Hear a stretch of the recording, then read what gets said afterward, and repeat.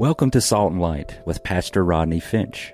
Salt and Light is a radio outreach ministry of Calvary Chapel, Cary. Jesus, speak to me. Open your word and reveal your heart to me. Salt and Light is a series of verse-by-verse studies through the Bible, focusing on its practical application to our everyday lives. Salt and Light is recorded live at Calvary Chapel, Cary in Apex, North Carolina. Stay tuned. At the end of the program, we will give you information on how to contact us, so be sure to have a pen and paper ready. Today, Pastor Rodney will be teaching from the book of Nehemiah, chapter 2. So grab your Bibles and follow along. Now with today's teaching, here's Pastor Rodney.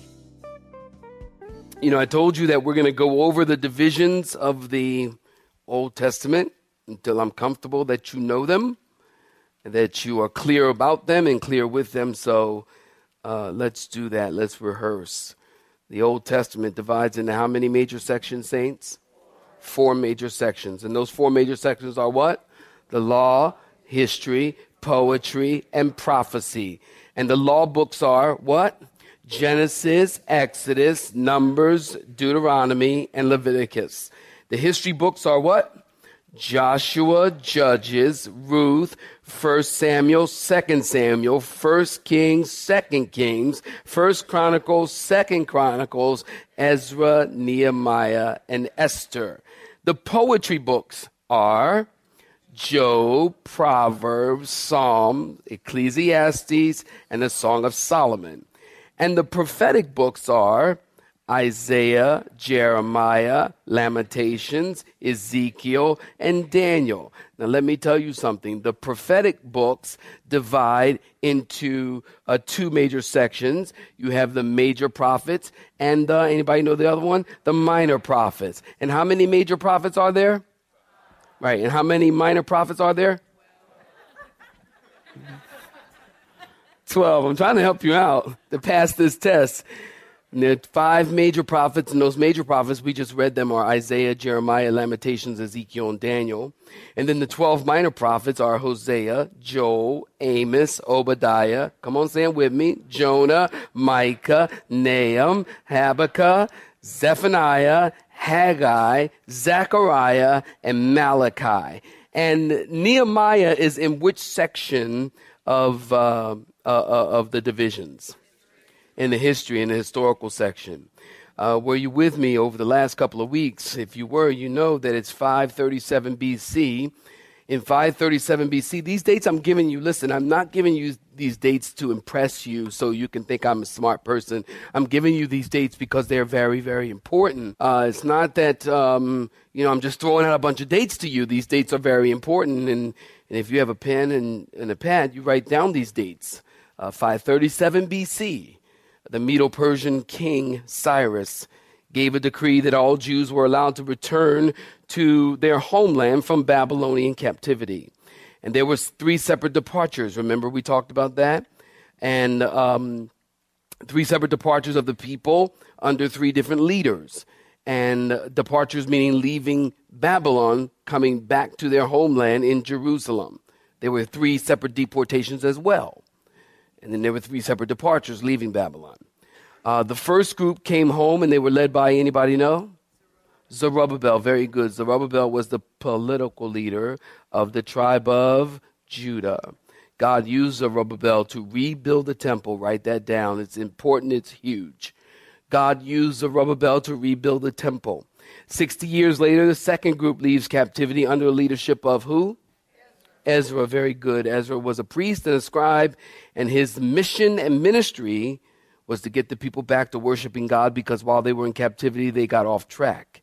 God used Ezra, write this down, to rebuild the people. God used Zerubbabel to rebuild the temple. God used Ezra to rebuild the people. The third and the final contingency is coming back 445 BC. We're going to talk about this date tonight. 445 BC, the third and final contingency is coming back. Led by, anybody know?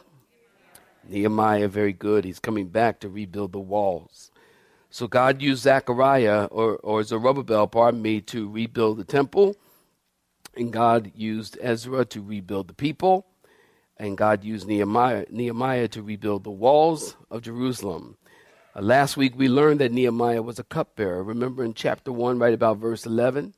Nehemiah was a cupbearer. The cupbearer, his job was to sample the king's food and drink because there might be some who would seek to assassinate the king. And I told you that a cupbearer was an important, influential job in the royal court. Were you with me last week? Just by show of hands, were you with me last week? It was an important job in the royal court. You know that then. And Nehemiah, the cupbearer, was like the king's right-hand man, a confidant, trusted by the king. The cupbearer had great authority and responsibility. We talked about Nehemiah, who was a man of influence, a man of availability. Last week we talked about Nehemiah was a man of burden, and he was a man of prayer. Anybody know the last point we made last week? He was a man of action. Very good. Tonight we see the man of action move out. I've titled this sermon, Pray, Plan, and Move Out. Nehemiah chapter 2, saints, we pick up in verse 1. If you're looking at verse 1 of chapter 2 of Nehemiah, say, I'm looking at it, Pastor. And it came to pass in the month of Nisan, in the 20th year of King Artaxerxes, when wine was before him, that I took the wine, Nehemiah, the cupbearer, and then he gave it to the king. Are you with me? Now, I had never been sad in the presence of the king before. Underline that. Therefore, the king said to me, why is your face sad, since you're not sick? This is nothing but sorrow of heart. So I became dreadfully afraid.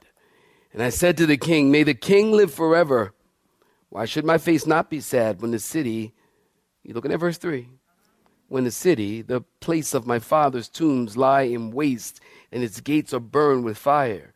And then the king said to me, what do you request? So I prayed.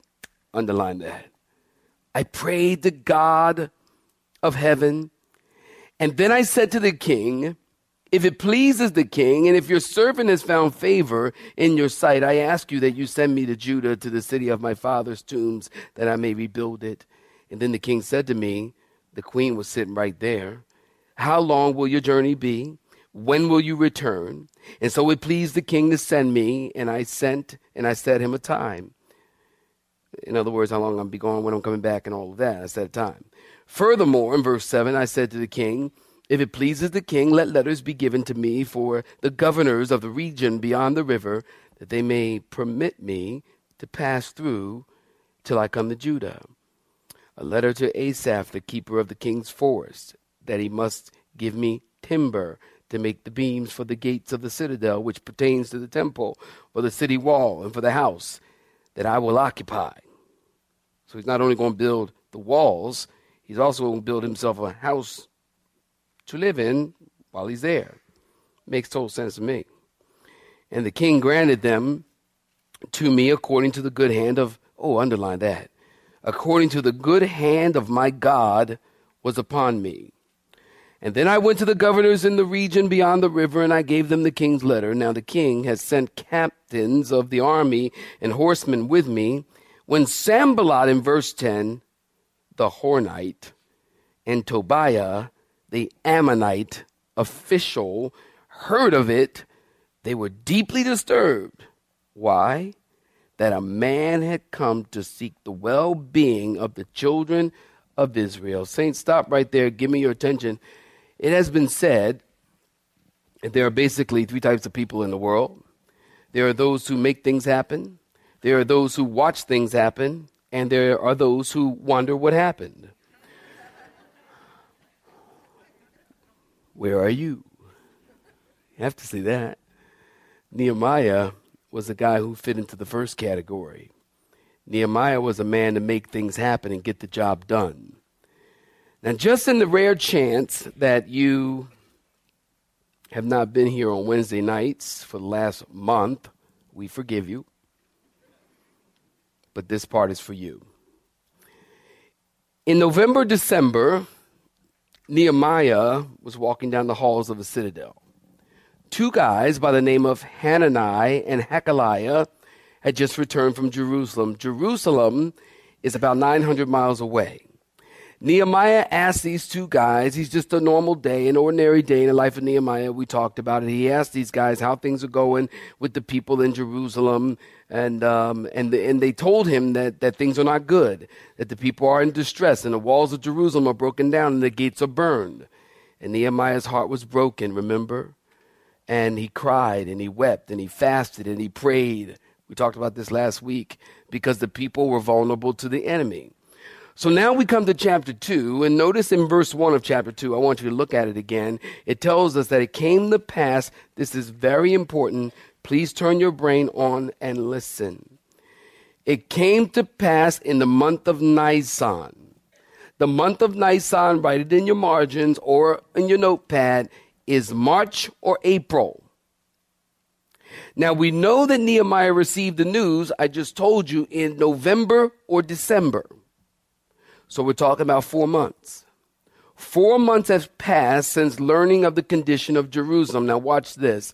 Nehemiah has prayed and he has waited for 4 months with this on his heart. And during those 4 months, Nehemiah's prayer was probably, Lord, either take this burden off my heart or show me how to be the man to answer this burden.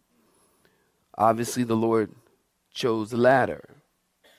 And Nehemiah doesn't know it. Get this. Nehemiah doesn't know it.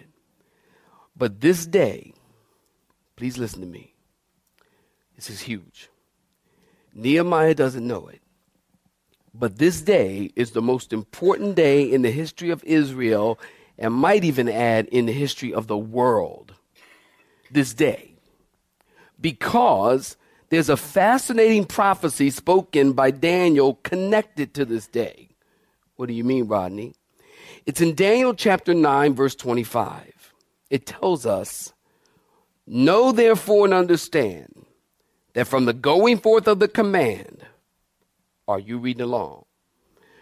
From the going forth of the command to restore and to rebuild Jerusalem until the Messiah the Prince, there shall be 70 weeks and 62 weeks. The streets shall be built again and the walls even in troubled times. So from the time the commandment goes forth to restore and rebuild Jerusalem, not the temple, but Jerusalem. Remember, the temple was built and restored by who? Zerubbabel, exactly. From the time the decree is given, you can start counting. According to Daniel, leave that verse up there, please. According to Daniel, you can start counting. Using the Jewish lunar calendar, if you hit your clicker on March 14th, that is this date right here in chapter 2. It's March 14th, 445 BC. If you hit your clicker on this day, you count 173,880 days. That will bring you to, anybody know? April 6, 32 AD. Anybody know what happened on April 6, 32 AD? No, but close. Jesus made his triumphal entry into Jerusalem, April 6, 32 AD. It was Palm Sunday. Did you get that? Nehemiah didn't know it.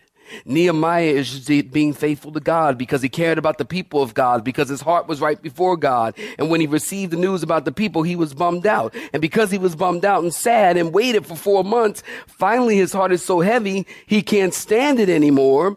He goes before the king, and the king begins to inquire. And with that sadness and that inquiry, the history of the world is set in motion. I find this fascinating and interesting. And just like God, did you get that? That God is using Nehemiah's sadness to bring his word and prophecy to fulfillment. And think about this. If Nehemiah was not bummed out, and if he didn't look sad, the king wouldn't have said, what's your problem? What's up? And Nehemiah may never have told him. And if Nehemiah didn't tell him, the commandment wouldn't have been given, and all of Daniel's prophecies would have been messed up. I mean, think about it.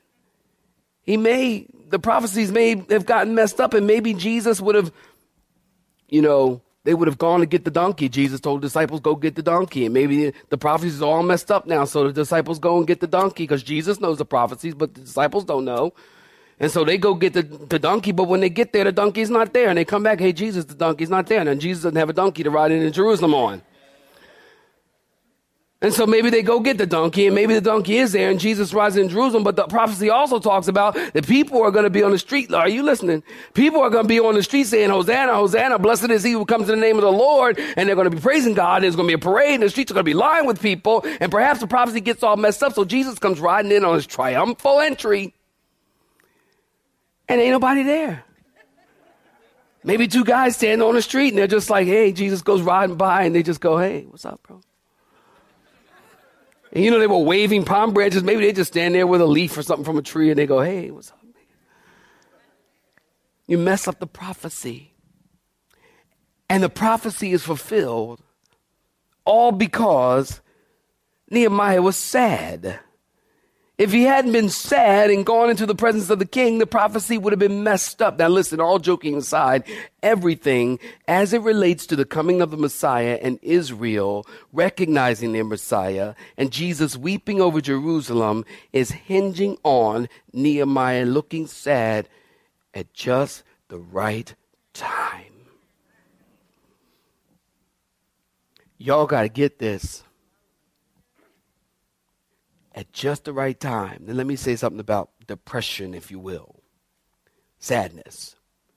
If you're depressed, maybe it's a good thing. Maybe God's going to use it. You know, people come and tell me all the time, they say, you know, Pastor Rodney, I'm just feeling depressed and I'm just feeling bummed out. You know, I just feel depressed, I feel bummed out. I'm like, me too. Man, you depressed too? Yeah, man, I'm depressed, man. I'm bummed out. Me too. You know, we often think that when a person is depressed that they need to see his shrink. Over and over, great men and women of God, read your Bibles, over and over, great men and women of God were depressed. David said, why is my soul cast down and all the waves and the billows are going over me? We need to understand a little depression and a little sadness is good. Huh? Yeah, you heard me right. A little depression and a little sadness is good. As a matter of fact, God can use your depression and God can use your sadness. Think about this. If you never experience sadness or you never experience depression or there's never a problem in your life, you are missing out on what Paul says when Paul said, I want to know Christ and the power of his resurrection and the fellowship of his suffering. And too often, listen, I'm telling you, I know what I'm talking about. We want to experience, Christians, the power of his resurrection, but we do not want to experience the fellowship of his suffering.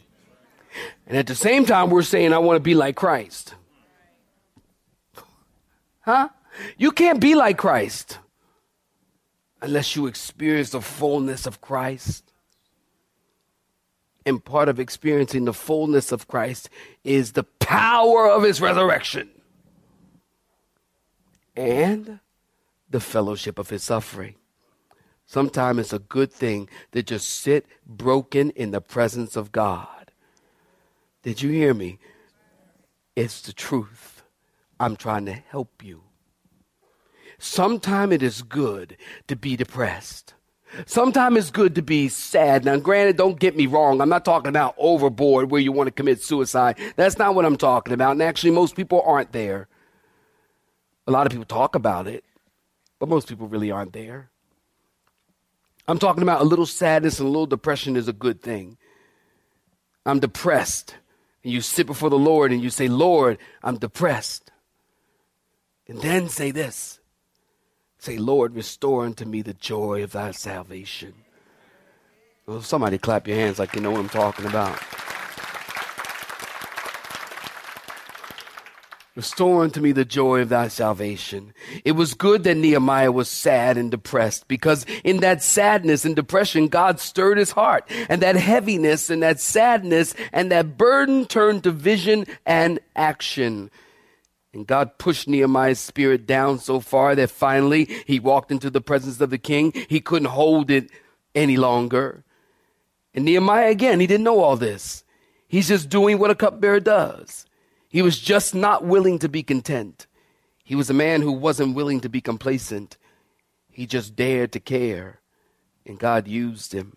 Now remember, it was 4 months of waiting, fasting, and praying. When Nehemiah heard the news, he didn't just quit his job and run to Jerusalem. He waited patiently and prayed fervently and continued to do the work faithfully for 4 months. The Bible's got a lot to say about waiting. The Bible has a lot to say about being still. I think it should be a spiritual gift. I mean, I really do. Because it's like that. Only 4 of y'all raise a hand. The rest of y'all ain't telling the truth. 5. Write these down, okay? Let me move forward. Exodus 14:12. Stand still and see the salvation of the Lord. Ruth 3:18. Sit still, my daughter, until you know how the matter will turn out. Psalm 46:10. Be still and know that I am. Isaiah 28:16. Whoever believes will not act hastily. Isaiah 30:18. Blessed are all those who wait for him. Habakkuk chapter 2, verses 1 through 3. I will stand my watch and set myself on the rampart and watch to see what he will say to me and what I will answer and when I am corrected. And then the Lord answered me and said, write the vision and make it plain on tablets that he may run who reads it. For the vision is yet for, note this, an appointed time. But at the end it will speak and it will not lie. And though it tarries, do what, saints? Wait for it, because it will surely come. I will not tarry. Isaiah 40:31. But those who wait on the Lord shall renew their strength. They shall mount up with wings as eagles. They shall run and not be weary. They shall walk and not faint. Waiting on the Lord is not wasting time. It's investing time. It's investing time. You know, and I read this and I thought it was pretty interesting. Did you know the annual cost of running red lights is $7 billion annually? Medical bills, car repairs, so on and so forth. The average amount of time saved in running red lights is only 50 seconds. I was shocked. You mean that's all the time I'm saving? Oh, sorry. It slipped out. How'd that slip out? My wife ain't laughing because, see, when you run the red lights, I've only done it once. And many of you know they take a picture of your license plate nowadays. Y'all know. Tell the truth. You know. Waiting. I really do believe it should be a spiritual gift. It's very difficult. It's very difficult to wait on the Lord. Patiently wait on the Lord.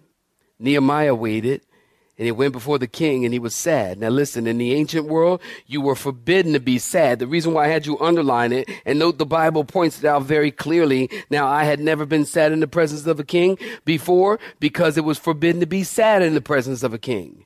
If you were sad in the presence of the king, you could be killed. I think of Daniel chapter 1. While in Babylon, Daniel said to the eunuch, we don't want to eat or drink at the king's table. You remember that story in chapter 1? And the eunuch said, okay, but if the king notices that you guys are losing weight and looking gaunt and weak, he's going to cut off your head and make my house a dunghill. And Daniel said, okay, then I'll help you out and I'll eat some vegetables for 10 days. But the eunuch was afraid to allow the men that he was in charge of to look sad in the presence of the king. I think of Esther chapter 4, verses 1 and 2. When Mordecai learned all that had happened, he tore his clothes and he put on sackcloth, which is kind of like this itchy burlap.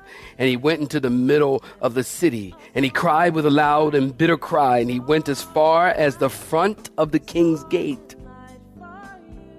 You have been listening to Salt and Light, a radio outreach ministry of Pastor Rodney Finch and Calvary Chapel, Cary, located in Apex, North Carolina.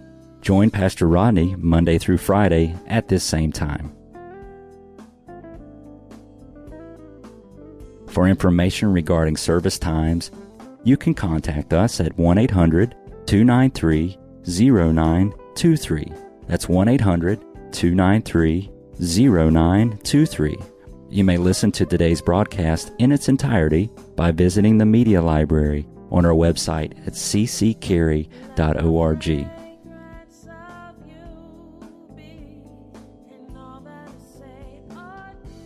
We would like to thank you for tuning in to Salt and Light and pray that you have been blessed. Until next time, may you be salt and light.